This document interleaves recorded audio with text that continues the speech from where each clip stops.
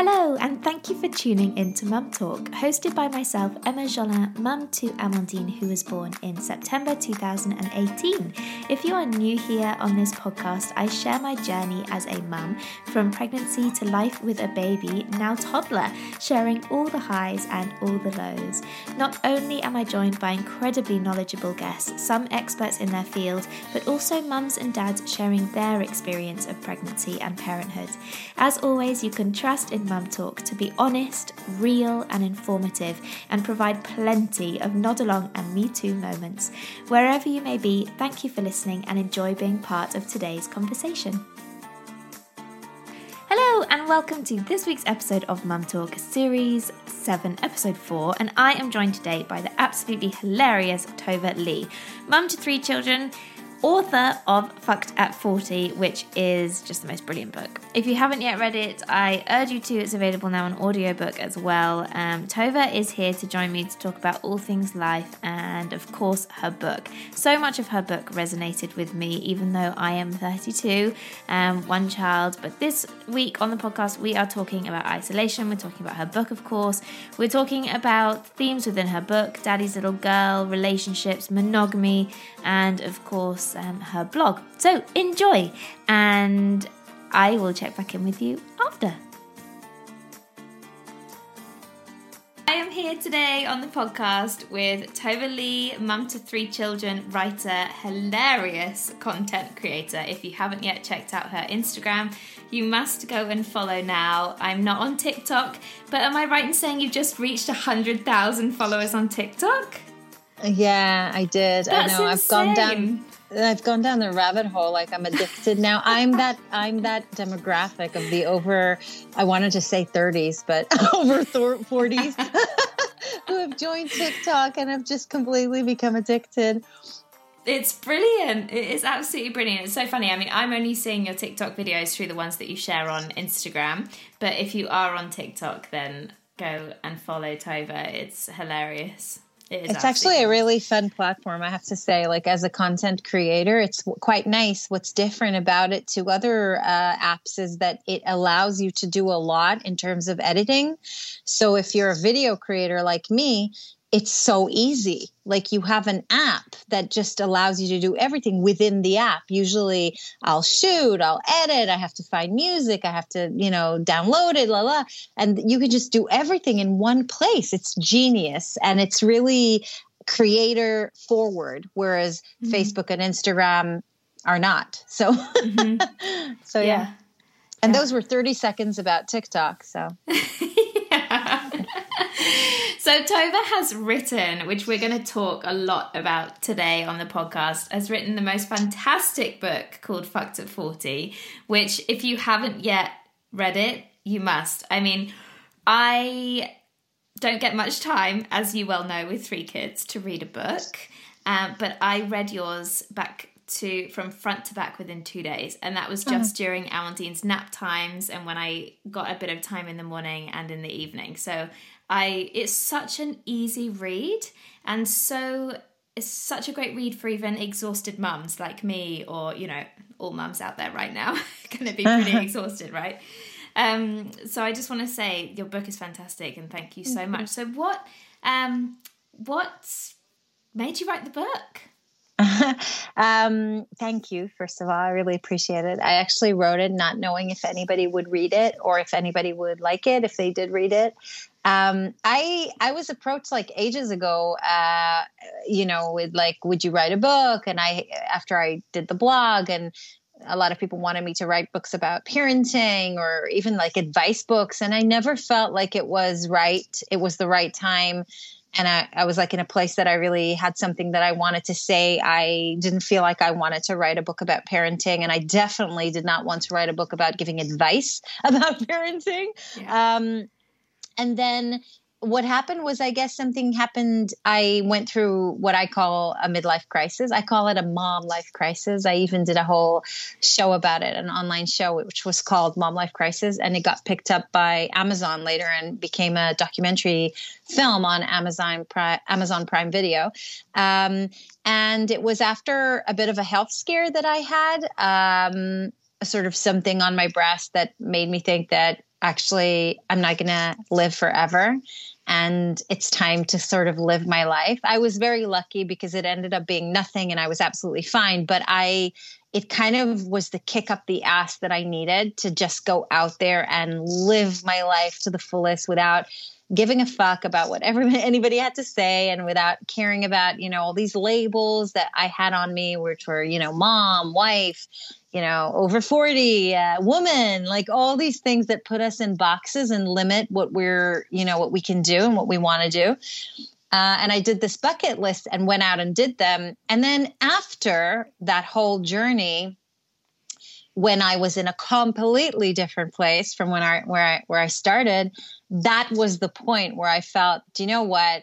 I now feel like I want to write it in one place, because I told bits of the story in the show, in the videos and blog posts, but there was never like one place that sort of had the whole journey, So that was the book.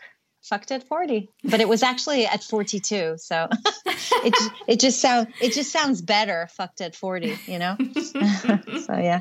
Well, there are so many bits within the book that I resonated with, and I'd really like to pick some of them out, because I think Sure.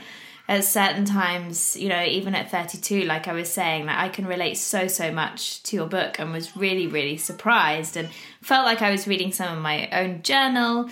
And I only had to get to chapter 2 before thinking, that's me, shit, that's me. Like when I read the bit at the beginning of chapter 2 where you say, when I was young, I was told to be a good girl and I played that role extremely well. And I think I still do. Like, I'm not there yet to leave my thoughts that I'm thinking, yeah, I'm a good girl and I'm not ready to leave that behind, It's what I know. It's what I think I am. And I think so many women are brought up, as young girls to be like, be a good girl, behave, don't out speak, be quiet, listen, like, don't say what you're truly thinking unless it's politically correct, that kind of thing. And I think it's absolutely brilliant what you've touched on there. Can you share a little bit more about that, perhaps? Yeah, sure. It's funny. It's a topic that a lot of women did relate to, but I did have like some women say, "Oh, I can't relate to that." Like I was never told to be a good girl. I do what I want, and I'm so happy. Yeah. I was so happy to hear like women, say that as well. I guess it's a very personal thing. Again, not knowing if anybody we all have different experiences, but in my experience, it was, like sometimes you get something, even if it's not necessarily spoken to you. So, maybe they did say like in so many words, like be a good girl, but even if they didn't, you get this sort of idea that you're supposed to behave in some way from how people react to you. Do you know what I mean? Mm. And my feeling was that, I had to be really perfect and I had to be really sweet and smiley and not rock the boat. And women who are not like that. And I think that's a given. Like, no, people know that, they're difficult, they're bitchy, they're hormonal, they're crazy, all these things. And I think that for many years, I was really scared of those sides of me, and this is again linked to age. I think I believe that women do get better with age. I do. But I think the one thing that gets because we're always awesome, by the way, at any age.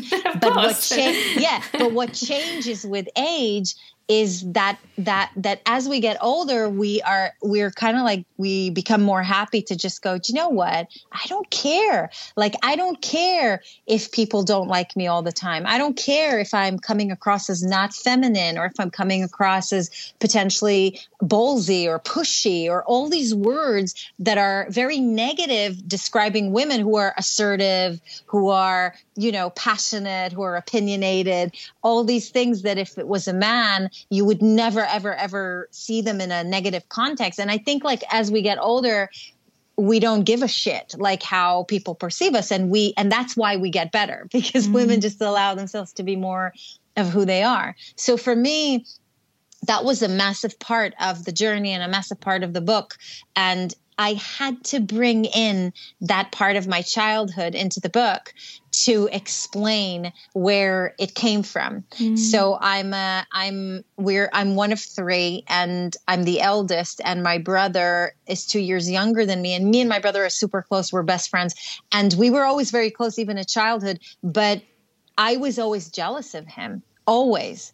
And simply because he was a boy. Like, it had nothing to do with our achievements. It had nothing to do with anything. It was just because he was a boy. And I always had this sense of it didn't matter how good I did or how well I did at anything.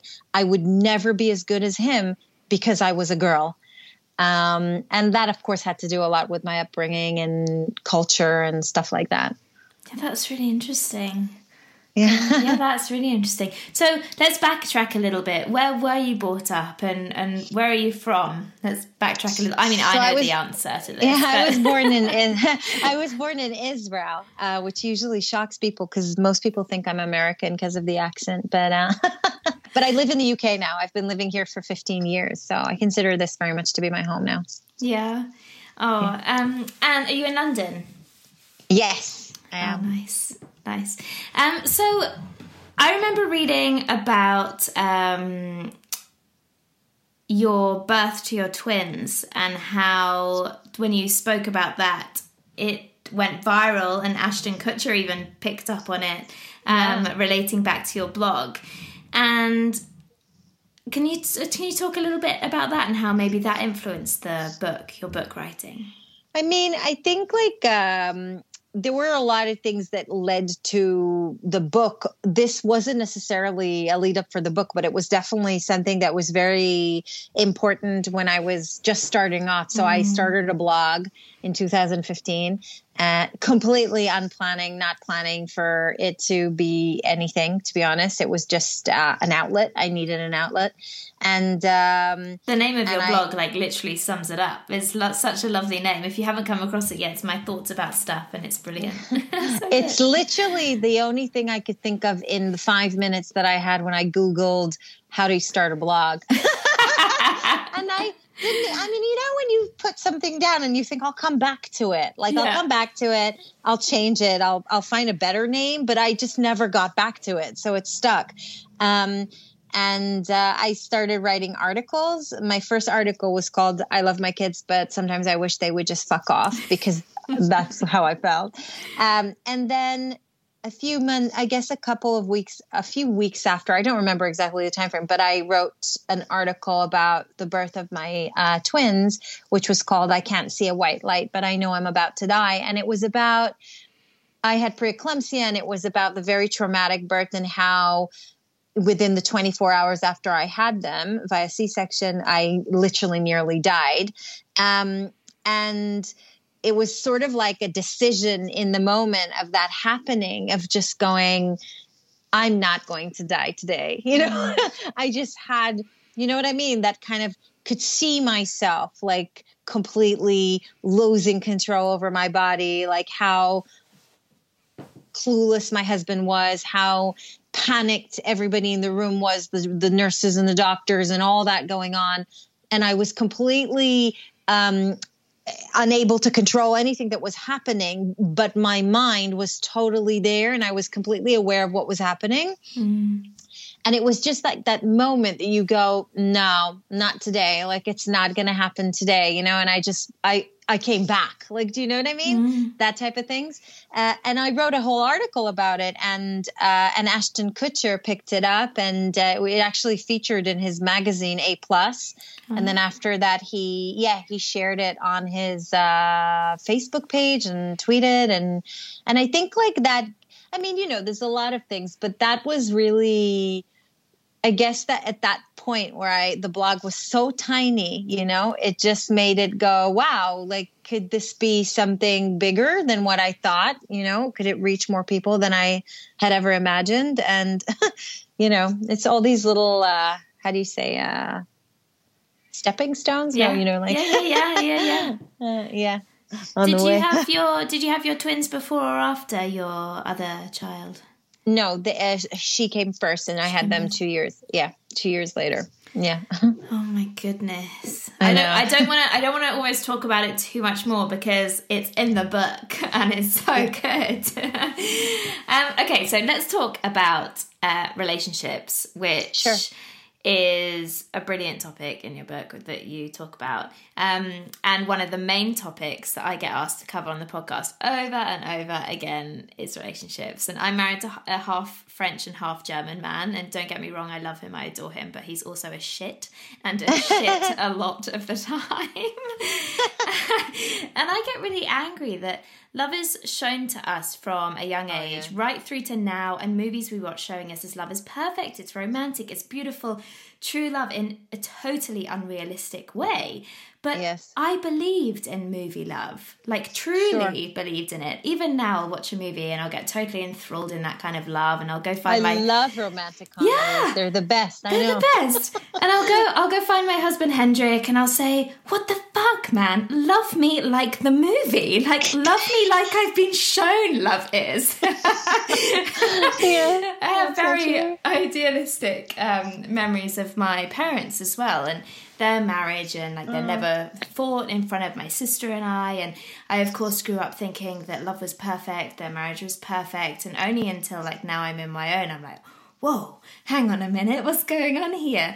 And I love how you touch about that on your book, and also, you know, you touch about monogamy, and in fact, when I was prepping for the podcast, and so I know it's page 126 where you talk about like we're taught from a young age to aspire to get married, children to settle down, and trapped inside this idea of monogamy. And you say, like, why can't there be multiple people for everybody?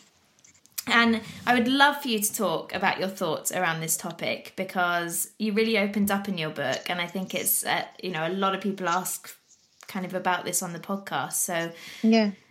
It's weird because I agree. I think relationships is always the main thing that people are, everybody, because not everybody maybe chooses to have children, and not everybody, you know, but relationships is like something you have throughout your life, you know, like no matter what situation you're in. But and a lot of people talk to me about it as well, especially about breakups, because I divorced. I divorced, and this is my second marriage. And a lot of people are very interested in that aspect, because I walked away from a relationship with somebody that I really did love, and I still loved him when I left.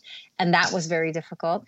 I mean, I completely relate to what you said. I think relationships are presented in a very non-realistic way, always, everywhere. I mean, even in the dramas that are like not even supposed to be like these romantic comedies or like a Disney movie, I sit there on the sofa with my husband and we'll watch something, and I'll go, who says that? Like, who actually does that in a relationship? I don't understand. Like, who are these people? Like, you know, it's very unrealistic.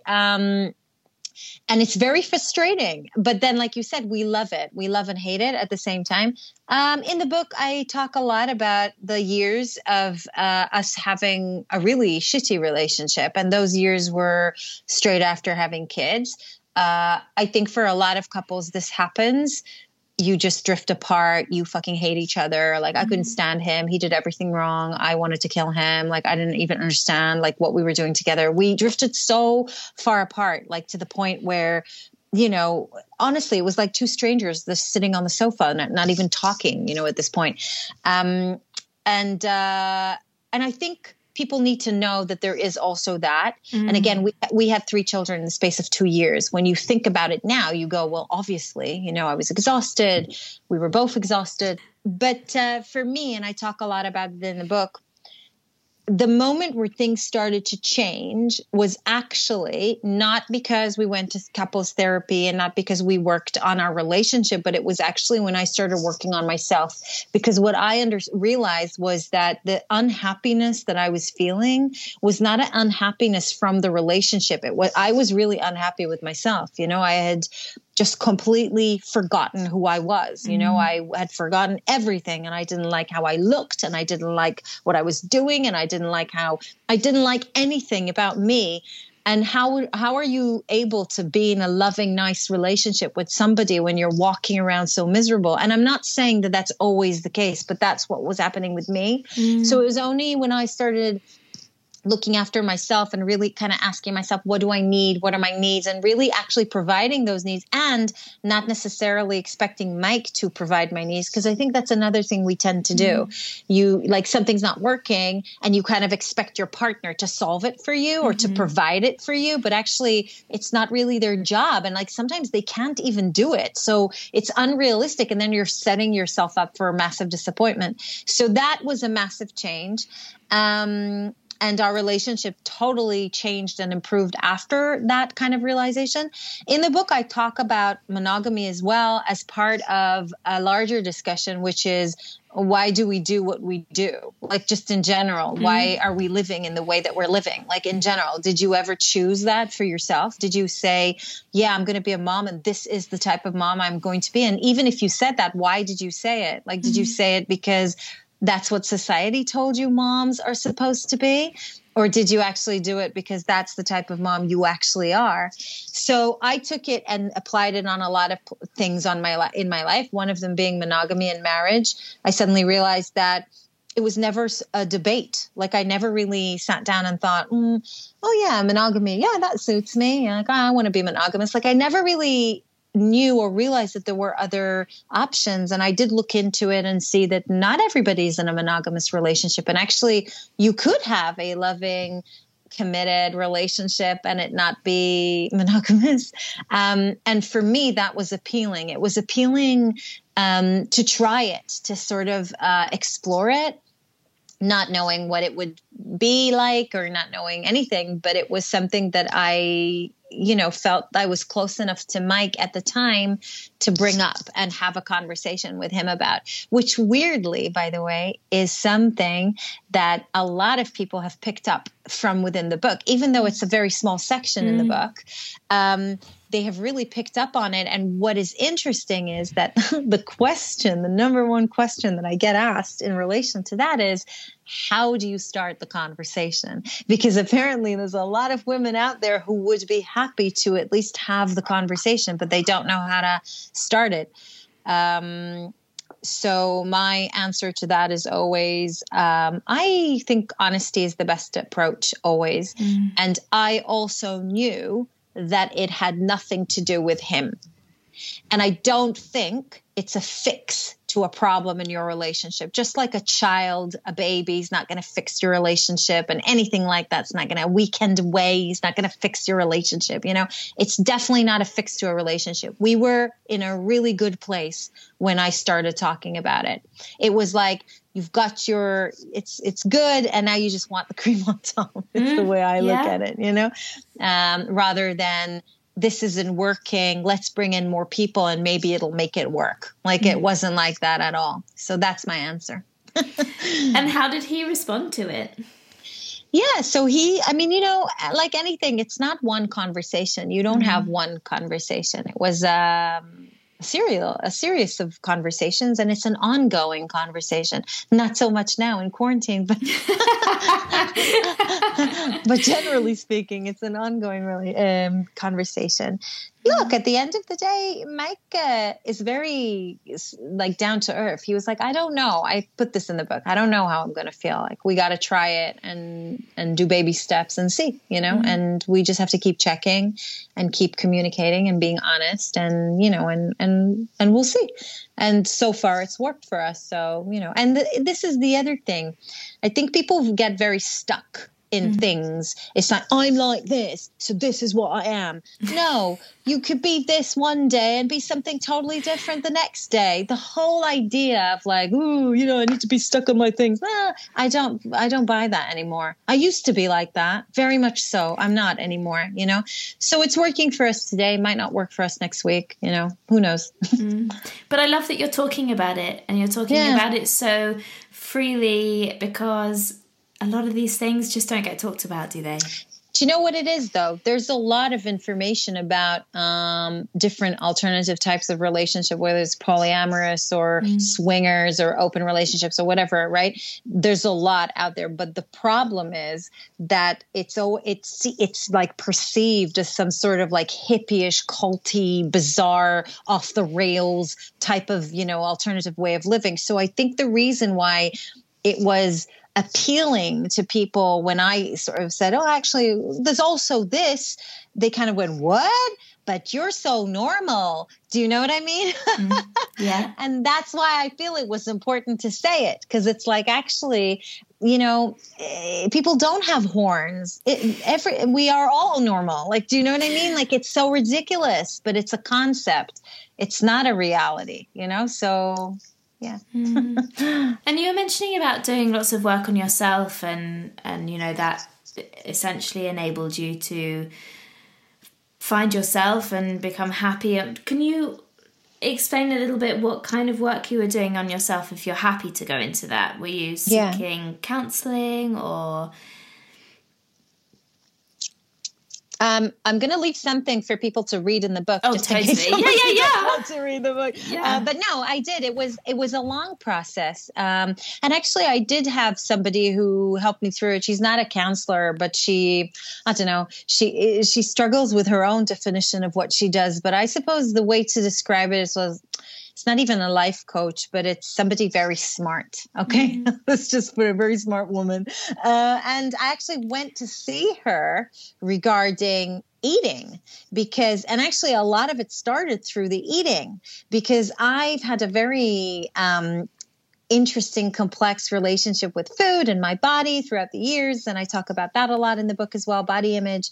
It's one of the things I talk about in general. And I read an article this woman wrote, and it was very, very refreshing. Just the attitude that she had was very different to anything I'd ever read. So I contacted her, and she said, listen, I'm happy to take you on, but I just need to know, is your goal losing weight? Because if that's the goal, I can't help you. So I obviously lied, and I said, it's not the goal. It clearly was the goal. But through the work with her, I discovered the word needs, which I had never, ever, ever used in relation to myself, ever. I was like, you know, so she would talk about needs. Everything went back to needs. And she'd go like, you know, when you're eating, can you identify what do you need? So at the beginning, it would be, I need chocolate. I need the crisps. This is what I need. I need the sugar, you know. And then later on, when we peeled off like more layers, I realized actually I need a hug. I need sex. I need love. I need attention. Do you get what I'm saying? Yeah. And the thing is, it's very, very, very painful to admit that. It's very painful. So I found that what I was doing, I was masking it up, like I was covering it up with cakes and with, you know, and with all these good stuff, you know, things that like taste so nice. And that's how I was covering up. And people do that all the time. Some people do it with food. Some people do it with alcohol. Some people do it with, I don't know, there's like different ways of doing it, you know, to cover up the pain. So needs was the first question I asked was, what do I need? And to the point of being really brutal, like, you know, with myself.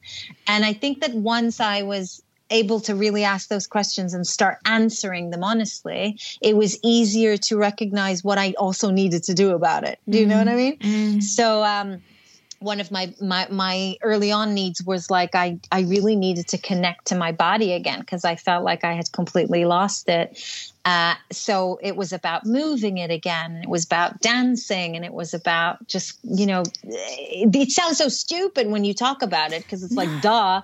But to get there, to understand that that's what you want, there's like a process of all the questions you need to ask.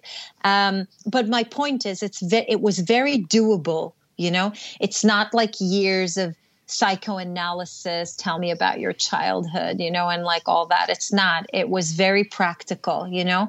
So yeah, I talk about what I did more, and I elaborate on it in the book. So hopefully, if anybody feels similar, they'd be able to take something away from it, you know. Absolutely. Oh, Tove, thank you so much for coming on the podcast. I really, really appreciate it. And everything you've said I'm sure will resonate so much with the listeners. So I highly recommend. You've literally heard little snippets from Tove's book there, Fucked at 40. So if you want to read more, which I highly suggest you do, then go buy her book. Where can they grab your book? I was going to say it's available worldwide, so you can get it on Amazon anywhere. You can also get it if you're in the UK from the Waterstones website, and it's also available as an audiobook, which I read. Oh, brilliant. Oh my God, I have to listen to that. I like doing that. That was fun. Yeah. So it's an audiobook and also a Kindle version, which I know a lot of people are now kind of looking to get because of quarantine. So yeah. Oh, brilliant. Well, thank you so much again, Tova, for coming on. Pleasure. I hope the rest of isolation goes okay. I'll be checking in daily to get my laughter in with your videos. Thank you so much for having me. It was so much fun. Oh, my absolute pleasure. Take care. Huge thank you to Tova for coming on the podcast this week. It was really lovely to get a first-hand little look into your life and, of course, discuss some bits which really resonated in the book with me. Do have a read of it. It's fantastic. Get your hands on it or have a listen to it, whatever you prefer. It's such a lovely, easy, it's so well written. It's really easy to read and just laugh along with. And it's a great one for us mums who are a little bit tired by the end of the day. Anyway, how are we all doing? How are we all doing? This is a long old lockdown, isn't it? Of course, very much needed, but yes, it is long.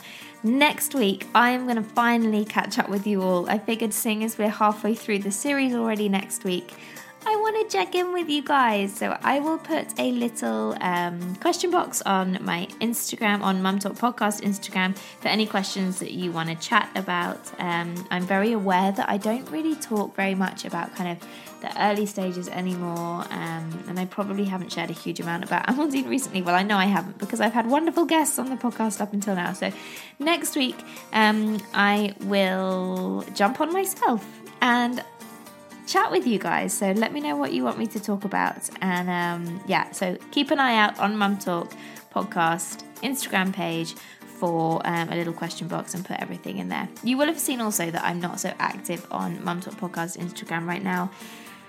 I've really been trying to give so much of my time to Amandine and to Hendrik, of course, my husband, and really be present as I possibly can. So managing I don't manage my social media accounts, but contributing to both Emma Jolin and also Mum Talk, I just felt like it was very repetitive. So if you really enjoy following along with what's going on, then do give me a follow over at Emma Jolin, because that's more day-to-day stuff. And then Mum Talk, I'm going to kind of keep for some really exciting projects that hopefully will happen over the next few months, where I hope to have some guests on, etc. So do stay in touch, and it's a lovely way for us to stay in touch. But if you want to chat to me, I'm on Emma Jolin more, so find me on there. I'll put a link in the show notes, and you can, if you're not already following me, click on that and go on. So, as I have asked, I think throughout this series, actually, if you've enjoyed listening today, please go and subscribe, go and leave us a 5-star review, write some words if you feel like you want to, and have some time. That would really help get the podcast out to many more people. It just helps us rise up through the ranks a little bit, which helps people to see it. I will love you and leave you, and I will check in with you guys next week, and it'll be June, so who knows what'll happen next week. We may have a new level of freedom. All right, love you all. Thank you for being here. Have a lovely rest of your week. Mwah.